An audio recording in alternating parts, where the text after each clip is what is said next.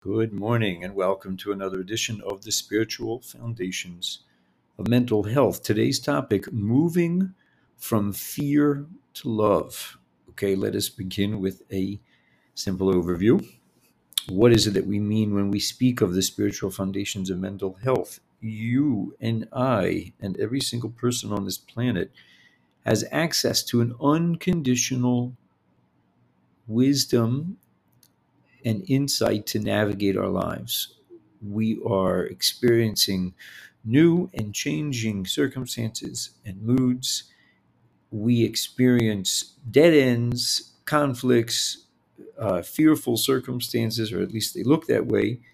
And um, it can look like we don't know how to be in our lives, and yet we do.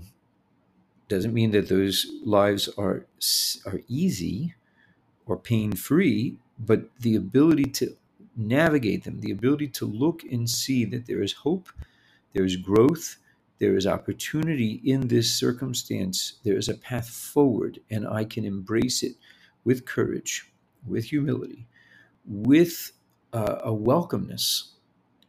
I can move forward in my life no matter what, no matter the degree to which my past seems to tell me that I can't, no matter the degree to which the circumstances presently seem to be spelling dead end, stuckness, total hopelessness. It does not matter. There is always in our reach, always need, not just in our reach, it's always here, the capacity to look and see that there is right now in this moment a connection to wisdom and understanding and peace of and wisdom and understanding, and yes, peace of mind with which to be able to navigate our lives. While the way that it happens that we don't feel that way is when we get these difficult feelings.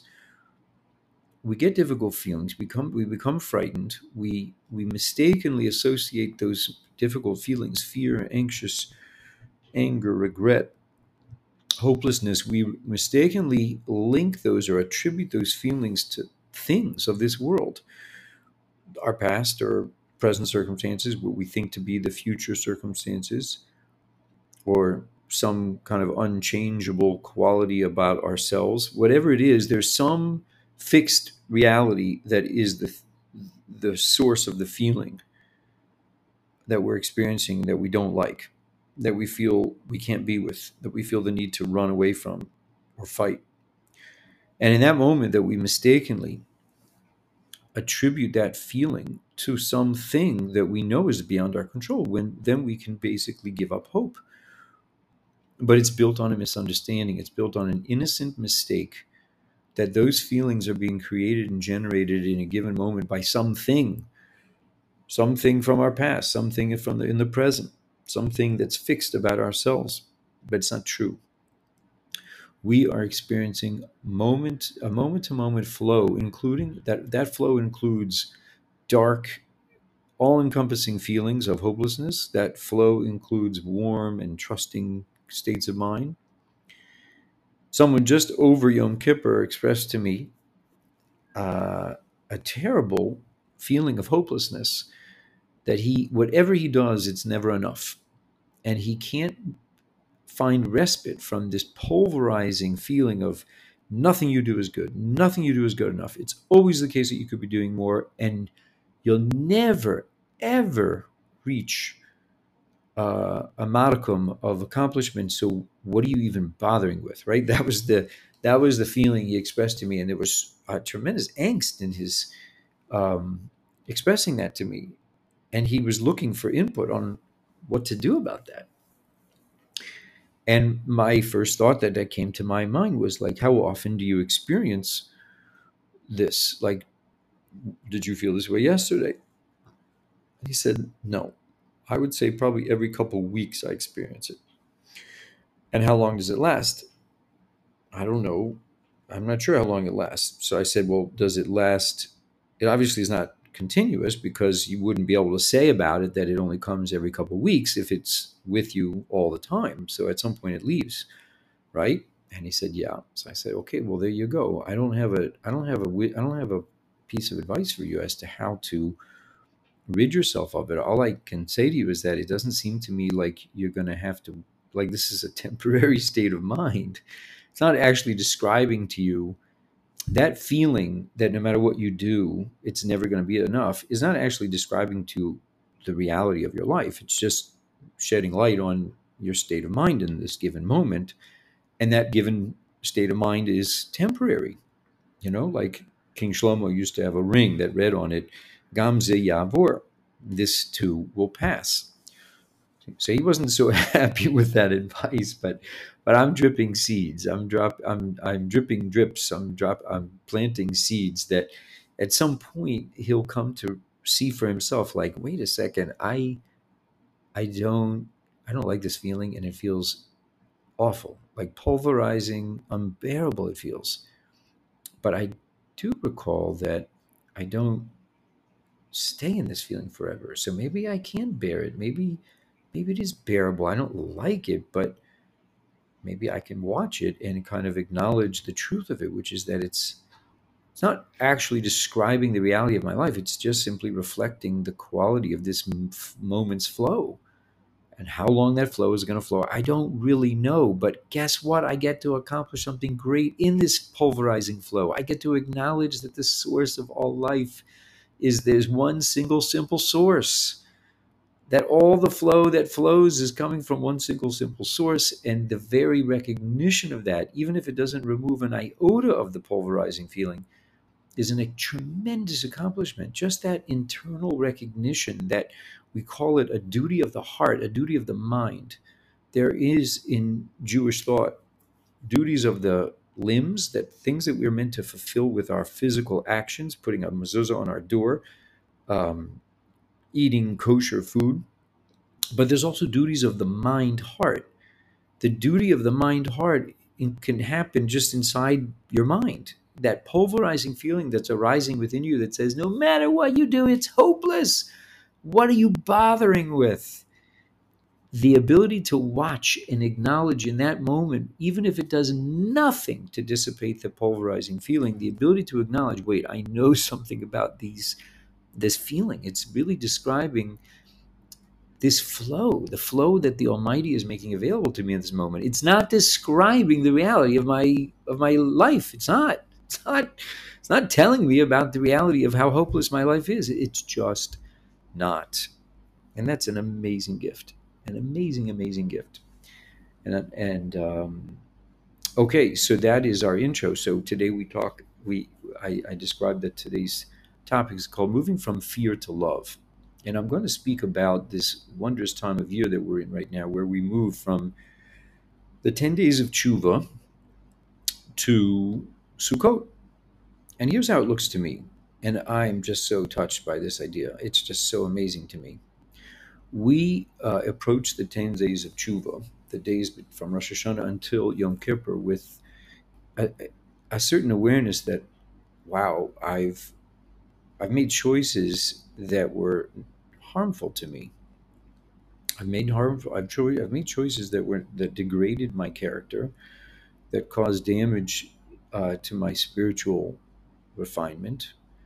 I I've made choices that were less than dignified, that impacted others in a negative manner. Or alternatively, I've failed to redeem my potential in some way. I had opportunity over this last year to gain insight and understanding and growth, and there were times where it was too much. It was too much for me. I didn't want to face it. I didn't want to deal with it. I wanted to run away. I wanted to escape. That's how it looks to me, the 10 days of Tshuva. Coming face to face with that sense that I've been given this wonderful potential, and it comes with a set of responsibilities. Now, that's a bit intense at times to feel, but on the other hand, we have the whole month of Elul to be reminded of how gorgeous life is. How gorgeous life is. Like, I don't view my life as a burden, because look at how gorgeous my life is. Look how gorgeous life is. From all the challenges and difficulties that I've experienced, so much incredible blessing has come. I've been able to be a partner with the creator of all life in converting potential to actual. of taking darkness and bringing and being a partner and revealing light in that very place of darkness. Like, wow, how exquisite. So many places where I've been able to grow, where I've been able to contribute to others, where I've been able to, it's just an unbelievable thing that I can redeem these sparks from places of darkness to light. Wow, I want to be alive. Oh, but there's so many places in my life where I don't want to face. It's fearful. It's scary. It takes. I don't know if I can face those things. Well, I have Elul to kind of bring myself to an awareness that no, life is good. I want life. I want the difficulties of life. There is a leader and a king, and he knows how to guide me. He's the ultimate guide and coach, and I want his leadership and his guidance. Wow, my life has been a blessing. That's Elul. And then I come with that kind of healthy appreciation for the gift of life and including its challenges. I can come to the 10 days of Tshuva and say, whoa, there are places where I'm not facing up, where I'm turning, where I'm escaping. I'm letting the fear and distractedness kind of run things, and I don't want that, and it's causing damage. Like, I don't, that's to me what 10 days of Tshuva are. And I say to my Creator, Hashem, please, I'm ready. I'm interested. I want to repair. I want to face the places that I'm not yet facing. I want to be the partner that you've asked me to be in bringing forth light from that place of darkness. I'm scared, and I realize I've got no choice. You've given me one life. I don't want to lose this opportunity. I don't want to leave this world. Who wants to leave this world having recognized that he didn't face up to the opportunities that were given to him, that were given uniquely and only to him? Please, Hashem, these 10 days are unique opportunities to redeem that light. And it's intense. It feels intense to me, like intensely meaningful, intensely intimate, intensely like Hashem, I come to this place where I say to my Creator, Hashem, I know I need to get from point A to point B. I know I need to chart a new course.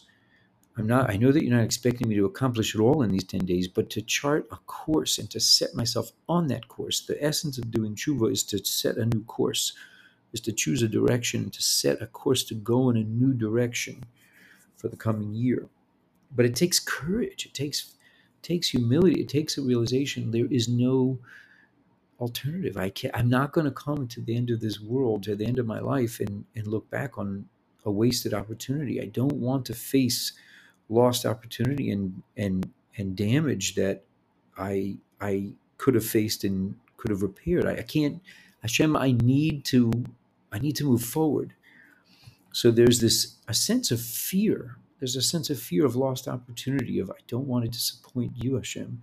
I don't want to face the pain of of failure. I'm living with a feeling of awe. I don't want to miss this opportunity. And there's that sense of, like, to me, I don't know how I'm going to make this leap, but I realize I've got no choice. Hashem, I'm turning to you. Please, please, I need you. I know I don't want to miss out on this opportunity. I know you don't want me to miss out on this opportunity. I know I don't want to face the consequences of an unmemorable life, of an unactualized and unrealized life. I don't want that. I'm terrified of moving forward, but I'm even more terrified of not moving forward. Please, there's no way I can do this. I need you. And then something happens during these 10 days when we come to that realization that we need Hashem's help. And there's no choice but to go forward, but there's no way to go forward without his help. And then we turn to him and we say, Avarachamim, our merciful Father, Zocher Yitzuv L'chaim Berachamim, you remember your creations with mercy. There's no way we can accomplish this without your help. And the act of recognizing that we can't do this without you is itself a path of connection to you, and itself a way of meriting your help by our realization that we can't do it without you. And what brought us to that was that fear of lost opportunity. And then our sages tell us that we come out of Yom Kippur and we realize, wow, we turn to him. We gave every ounce of our heart to him. And we say, I don't know how I'm going to do this, but I'm 100% committing to do it. And I need you, and I need you, and I need you. And we say that over and over and over. And when a person comes to realize that he can't go to where he wants to go in life without Hashem's help, but he has no choice but to go there, something clicks. Something has the potential for him to click inside of him that says, wow, the Almighty is available to me.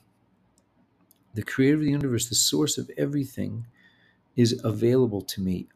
And if that's true that he's available to me from a place of fear, from a place of realization, like I've blown it or I've missed opportunities and I can't live with that, if it's true that he's available to me from that place of fear, then wait a second, maybe it's the case that he's available to me even without even without having blown it or lost an opportunity.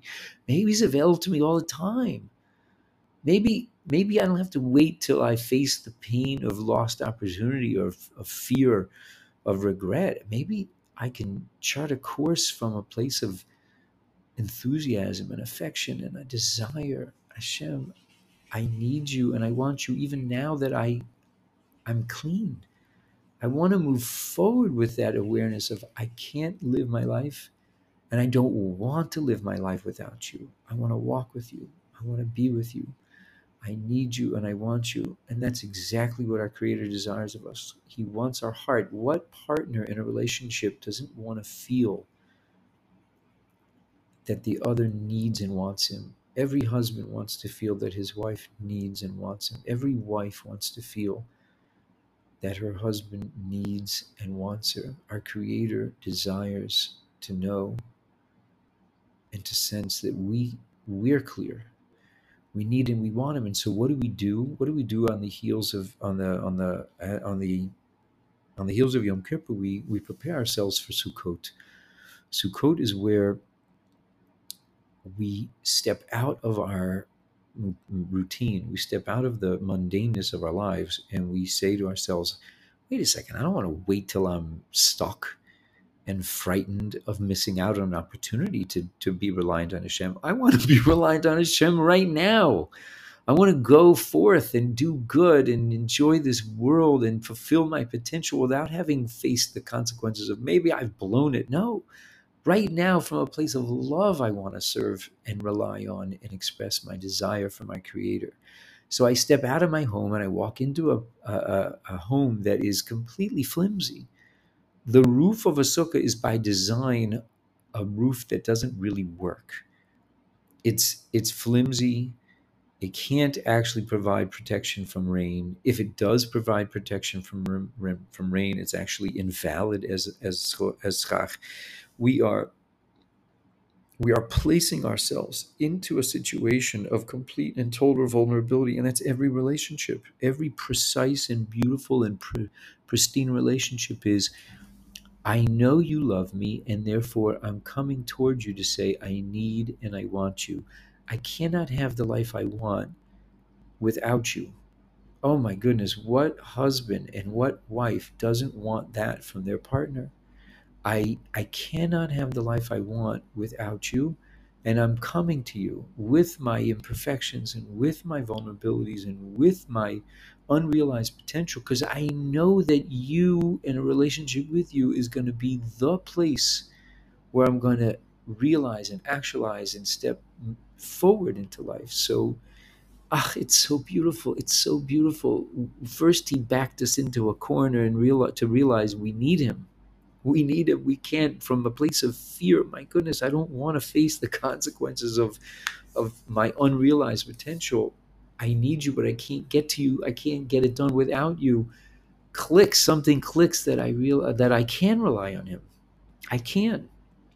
And then I come away from Yom Kippur and realize I don't need to wait to that place of fear, that fear of lost opportunity. I can right now, from a place of love, express I'm vulnerable, I have needs, I'm imperfect, and that is the design, that my realization of my lack is the place to turn to you. It's the whole context with which to turn to you and to reach for you and to desire you and to express to you, my Creator, I need and I want you, and you, Matt, coming towards you, living with you in a place of vulnerability is the way that I'm going to have the most amazing life together with you. I want you. I need you. I want to come close.